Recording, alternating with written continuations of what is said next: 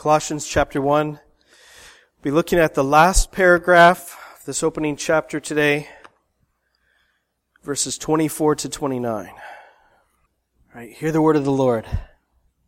Now I rejoice in my sufferings for your sake, and in my flesh I am filling up what is lacking in Christ's afflictions for the sake of his body, that is the church, of which I became a minister according to the stewardship from God that was given to me for you, to make the word of God fully known, the mystery hidden for ages and generations, but now revealed to his saints.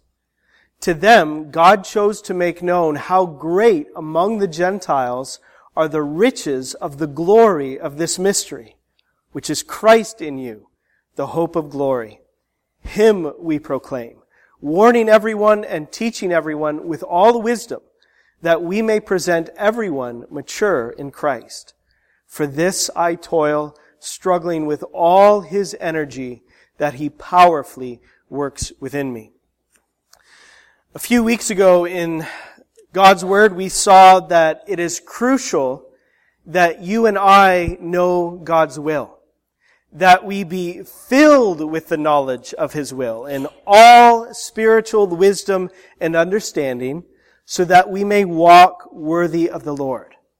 So we saw there that in that passage I'm referencing a couple of paragraphs ago, that knowing God's will is key to growing in the Lord and to walk in the manner that's worthy of Jesus. Let me say that again.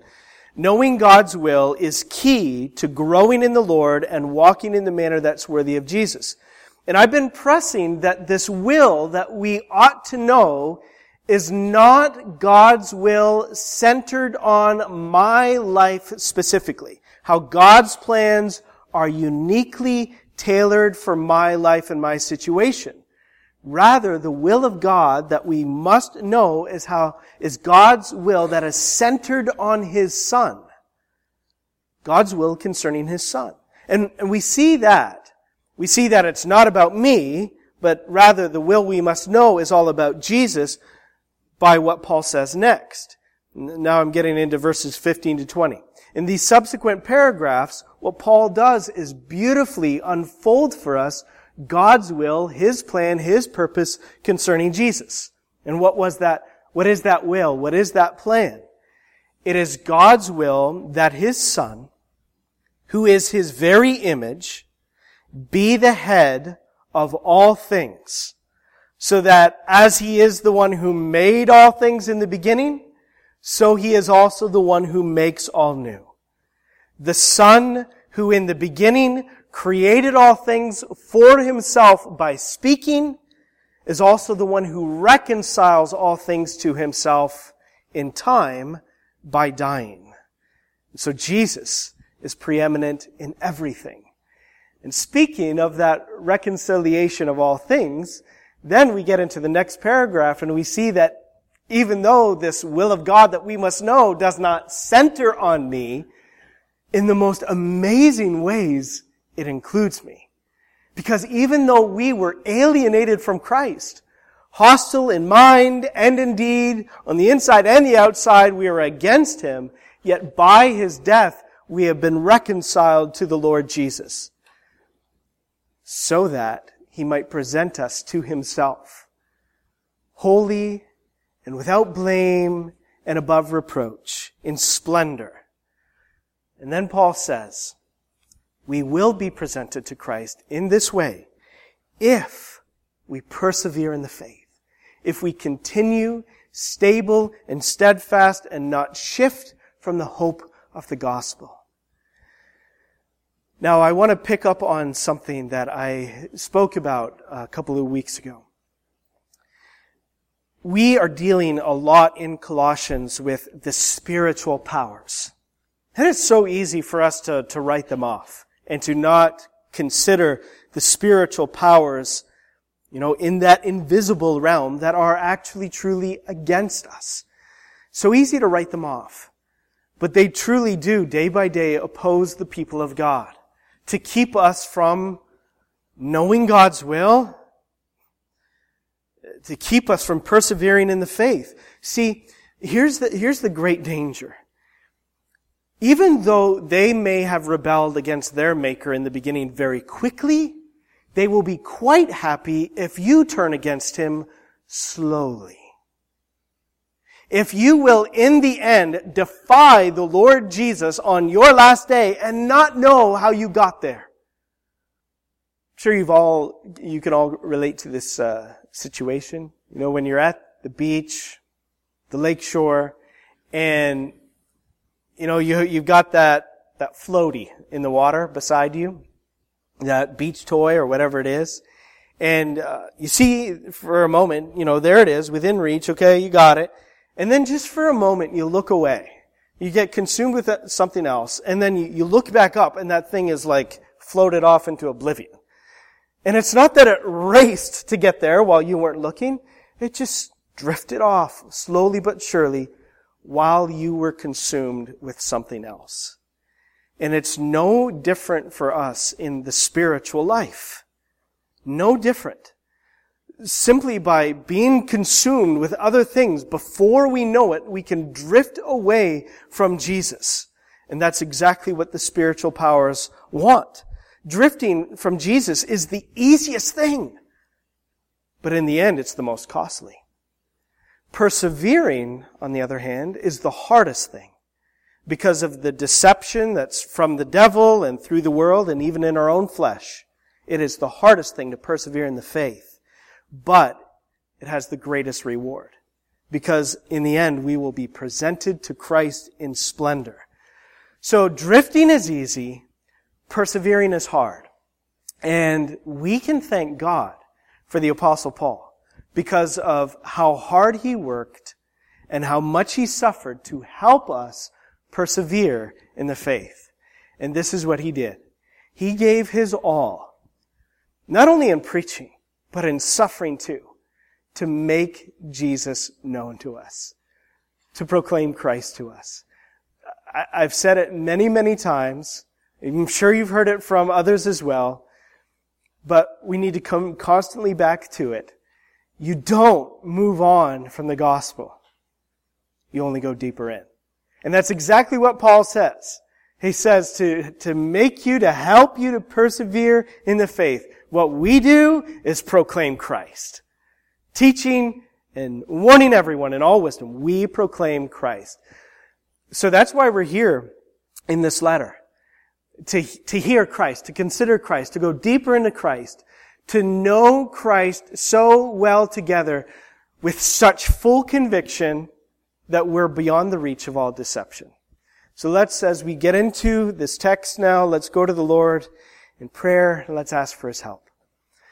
Father, we come helpless on our own, with empty hands, wanting more of Christ. We want Jesus. We want the arms of our hearts to be filled with Jesus. We want to be so deep in Christ. So take us further, Lord, today. Put us deeper into Christ today. May we know Him more as we have just sung. That's the cry of our heart. So we pray that you would give your Holy Spirit for all the help that we need. We know your promises, Lord, so we're glad now to ask for these things, and we're bold in our expectation that you will surely answer. Do this, we ask, for our good, for your glory. In Jesus' name, amen. Paul's whole life was spent in making Jesus known, in his preaching and in his suffering for what he preached. His whole life was spent to make Jesus known to us. And again, that's why we're in this letter. And I want to repeat this phrasing, which I just referenced a moment ago, because this is our purpose statement for Colossians. We are in this letter so that we will reach knowing Christ together with such full conviction that we are beyond the reach of all deception. And if you recall, I haven't talked about this in a while, so you may not, but that comes from the first 4 verses of chapter 2. Lord willing, we'll get into that next week. But we're in this letter to know Jesus and to know Him well. Paul suffered tremendously to make Christ known to us. And he says, notice there in verse 24, that he rejoices in every bit of that suffering that he has to experience. Because not only does his speaking portray the worth of Jesus, but as he suffers for Jesus, as he lays his life down, that also portrays the worth and the glory of Jesus to the people of God. So as he toiled to make Jesus known, as he gave his all to make Jesus known, let's give our all to know him. And the final consequence of this is that we will be standing before Jesus in splendor, and Jesus our Lord will love what he sees. Paul says, let me read verse 24 again. I rejoice in my sufferings for your sake. And in my flesh I am filling up what is lacking in Christ's afflictions for the sake of his body, that is, the church. This verse is probably one of the most complex in this letter to understand, although I don't think it's ultimately difficult. But you can tell that those who love to twist the scriptures to the destruction of others will take this verse and definitely twist it and say, look, Jesus isn't enough. What Jesus did is not enough for his salvation, because Paul is talking about how his suffering fills up what is lacking in Christ's suffering. So it would be very easy to twist this. But, think about this whole letter. What is Paul taking so great pains to do? He is showing us Christ is all. He is everything. He is the head of the first creation, head of the new creation. He is sufficient for all that we need, and he is fighting so hard against those who would say otherwise. So he can't be saying in this one verse, no, Jesus isn't enough. He can't be saying that. So here's the question. What does he mean by filling up in the sufferings of his flesh what is lacking in Christ's afflictions? Would you quickly turn over to Revelation 6 and verse 11? Because I want you to see a parallel that will help us to understand what's being said here. In Revelation 6, we are given insight, we're given a vision of those who have been martyred, that is, killed for their faith in Jesus. And we see what their prayer is to the Lord. Their prayer is that justice would come. And they ask, how long until justice comes on those who have taken our lives? The Bible says in verse 11, then they were each given a white robe and told to rest a little longer.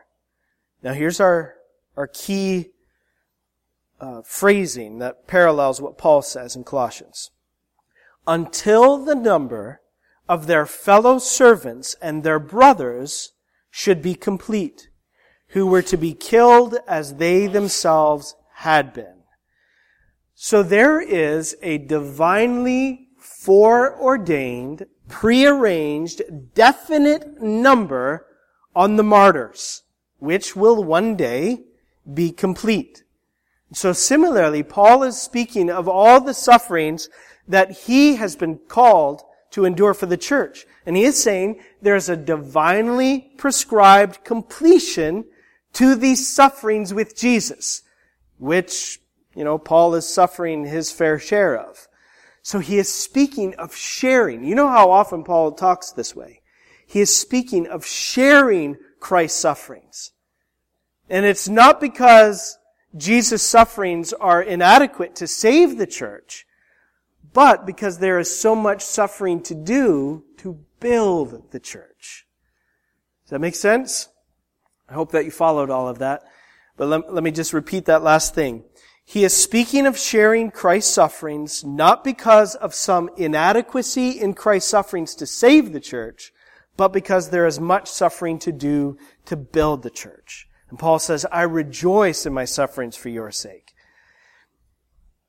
It actually gladdened his heart to lay his body down for the body of Jesus, the church, so that even as he is weakened, the church is made strong in the Lord. Paul had this stewardship from God It's what he speaks of next in verse 25. He had a stewardship from God to make Jesus known, and that involved proclaiming Christ and also suffering for Christ as a result of that. He says, I suffer for the sake of Christ's body, the church, of which I became a minister according to the stewardship from God that was given to me for you, to make the word of God fully known. He had a charge from God. We know we just know from the Bible in general that this would be the case, but Paul says it specifically in Galatians, that he was set apart for gospel service before he was born. You remember his conversion story on the road to Damascus? He's on his way to persecute the believers there, to arrest them, when Jesus appeared. So, before he was born, he was set apart, but in time, Christ called him and charged him to make the name of Jesus known to the nations. He says, my stewardship is to make the word of God fully known. And then in verse 26, he expands on that. He shows us how the word of God is fully known. He says, this means declaring to the nations the mystery hidden for ages and generations, but now revealed to his saints. This is precious stuff. I really want us to understand what Paul is doing here, how he is unfolding to us the glories of Jesus. Because it's as we know them, as we see them, as we get into them, that our hearts are captivated, our minds are drawn, our strength is committed. This is what we want. The world can't touch this. We have Christ. So, his charge is to declare the mystery hidden for ages and generations, but now revealed to his saints.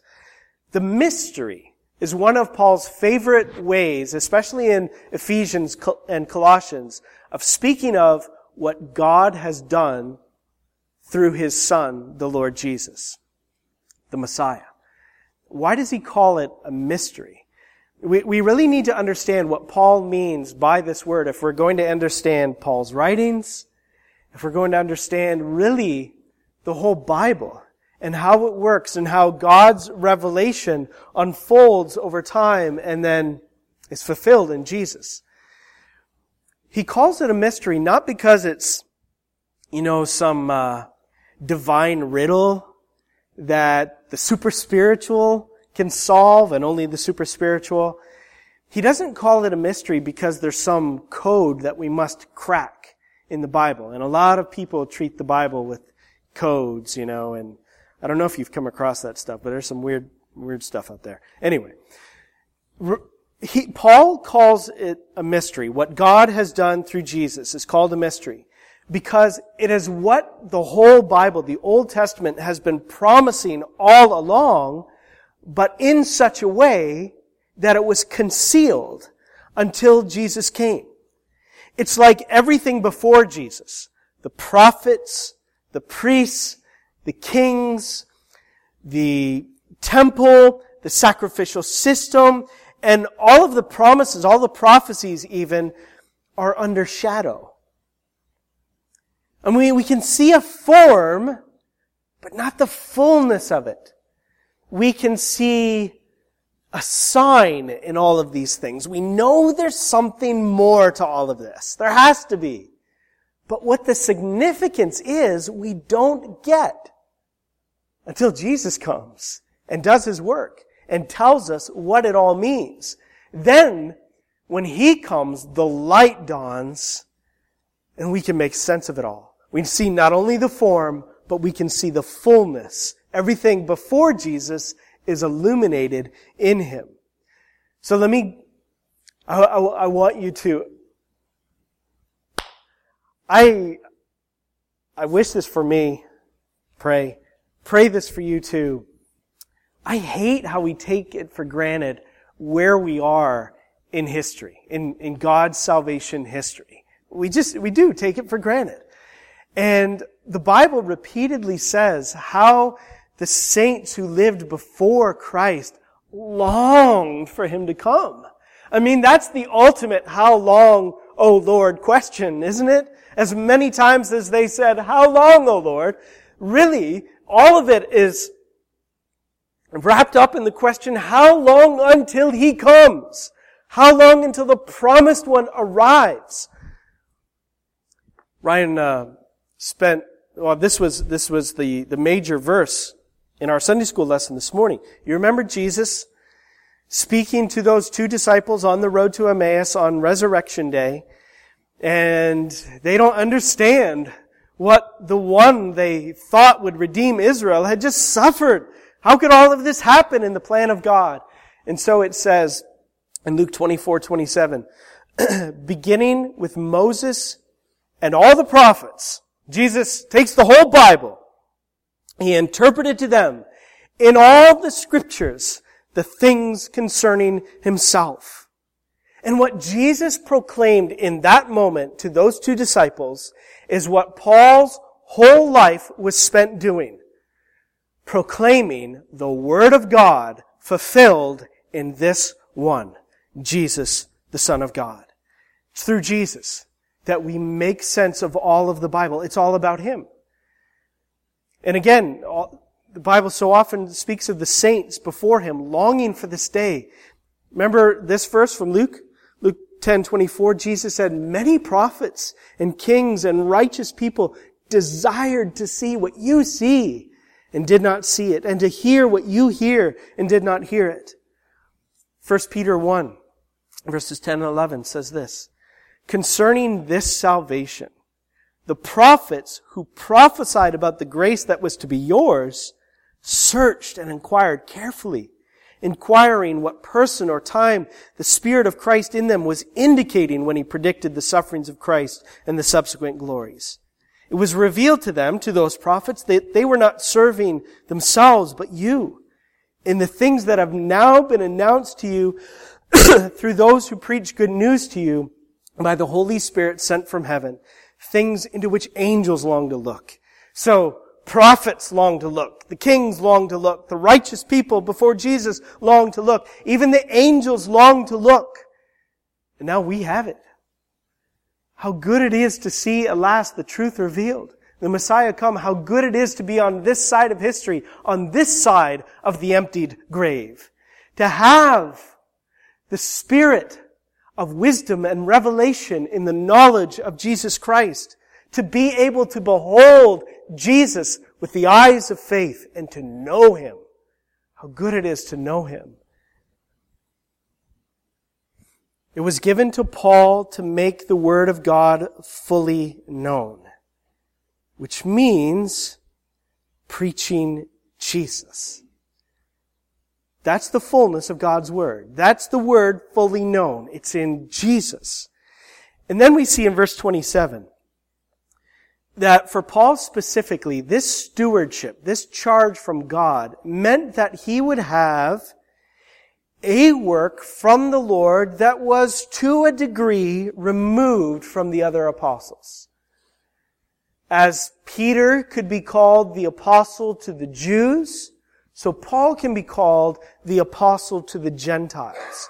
He had been set apart for the special work of proclaiming the riches of glory in Jesus to the nations. That's what Gentiles means. We have the human race can be basically divided in two. There's Jews and non-Jews. The Jews and the Gentiles.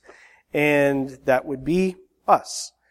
Karen has mentioned to me that in her ancestry she has some Jewish blood, but I'm sure she is definitely the minority that way among us.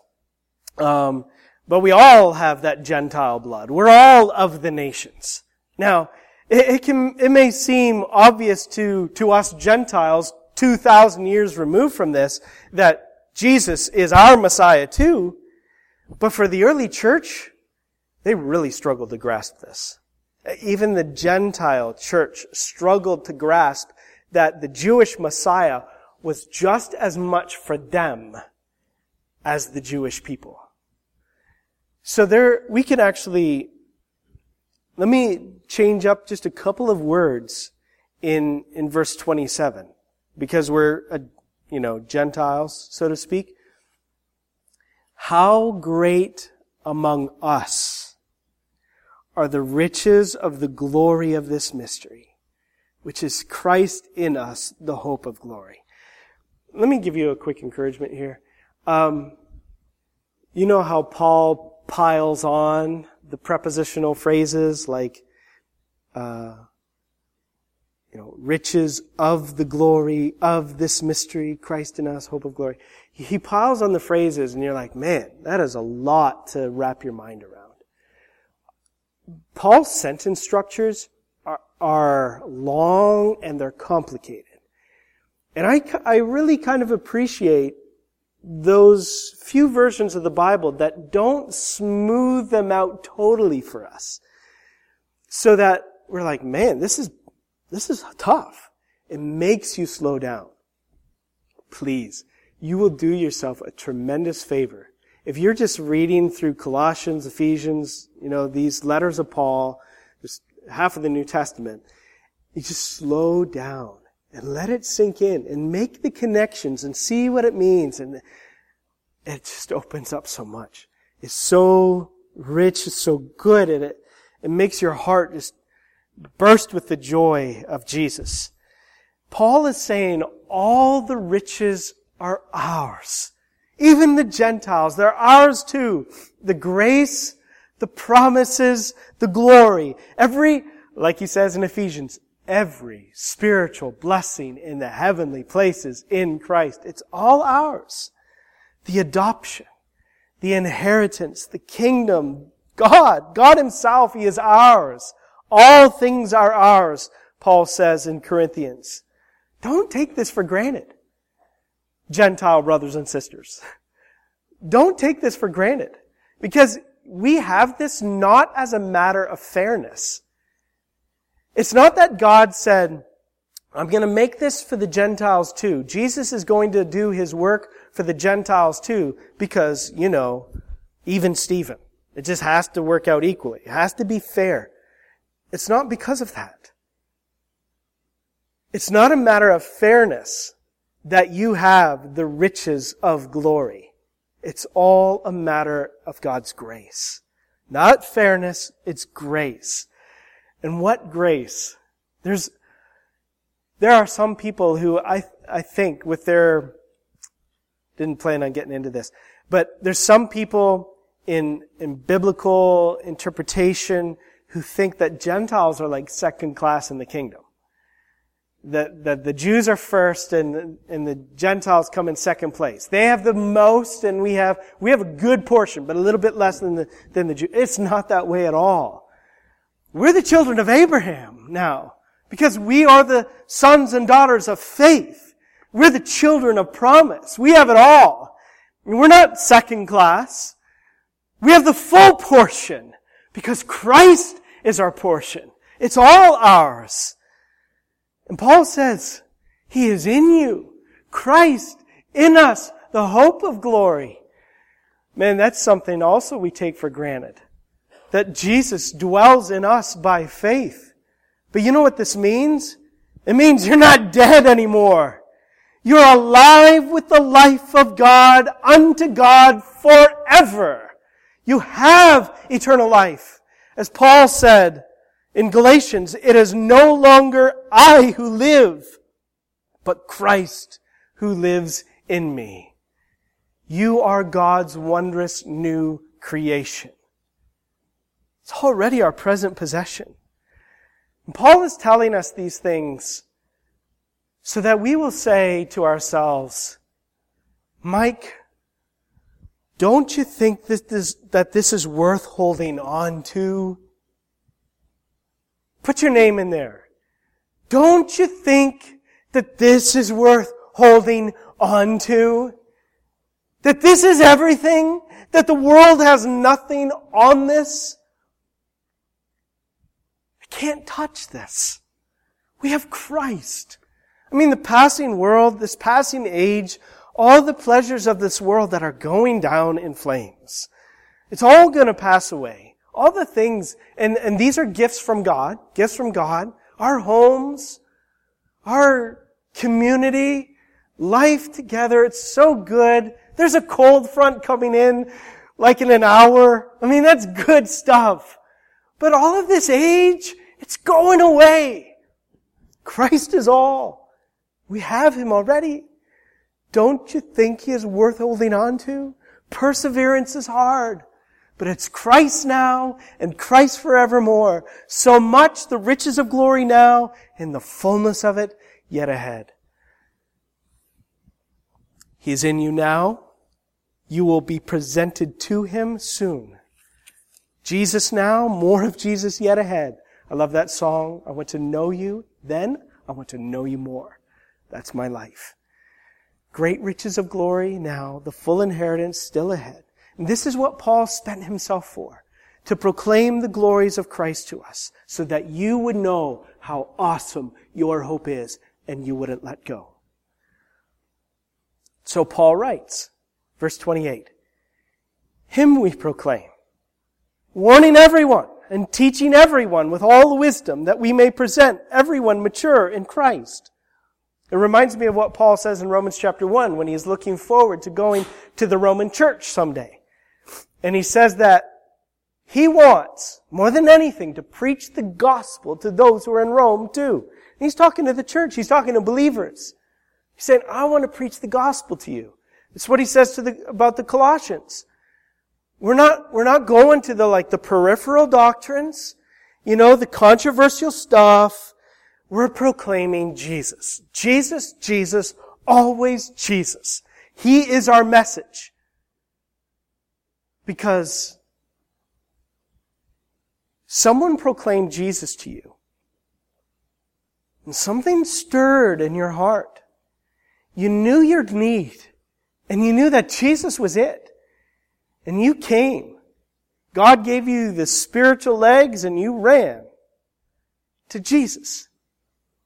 And just as you were saved in the beginning by the proclamation of Christ, so you are built up now and preserved by the proclamation of Christ. It must be a Jesus-centered message. We must be a gospel-centered church.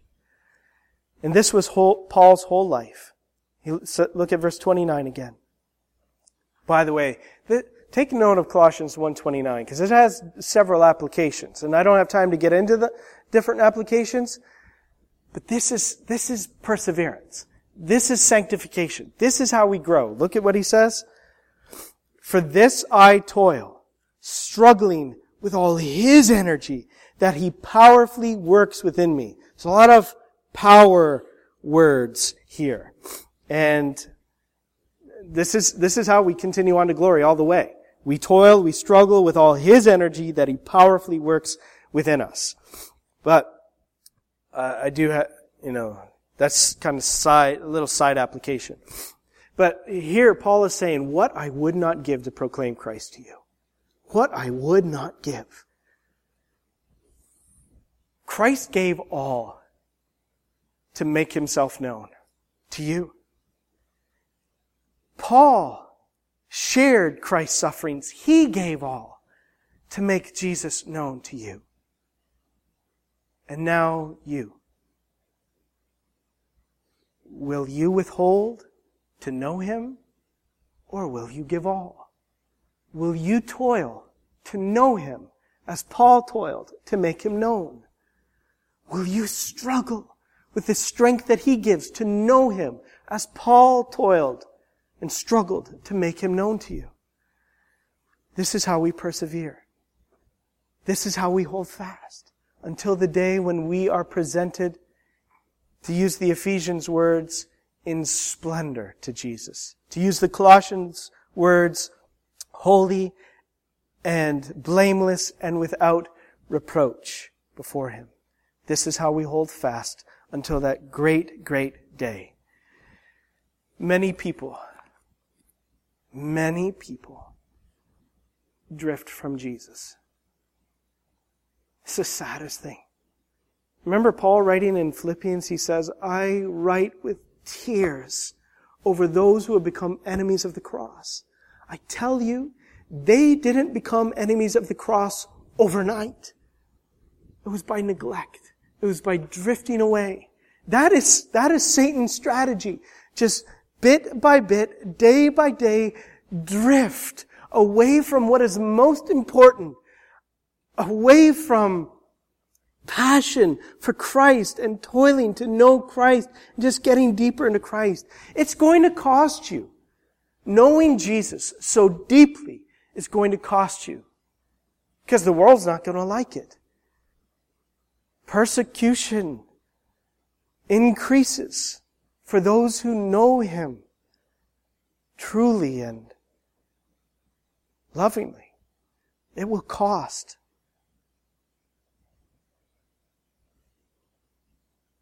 But when it comes to toiling and struggling to know Him, even with the great cost, I ask, can you afford not to? Can you afford to drift away from the Lord? We all know the answer. And though there is a great cost here and now for striving to know Jesus, our reward at the end is beyond saying. It's beyond saying.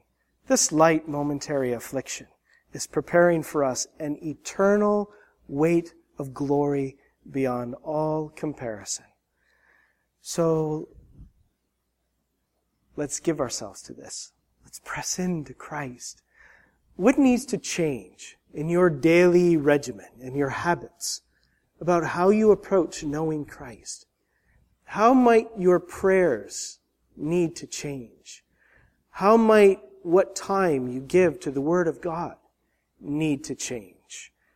Fellowship with other believers, how much attention we give to that. How might that need to change if we're going to know Jesus as we ought to, as He is worthy of knowing? Yeah, there's sacrifices.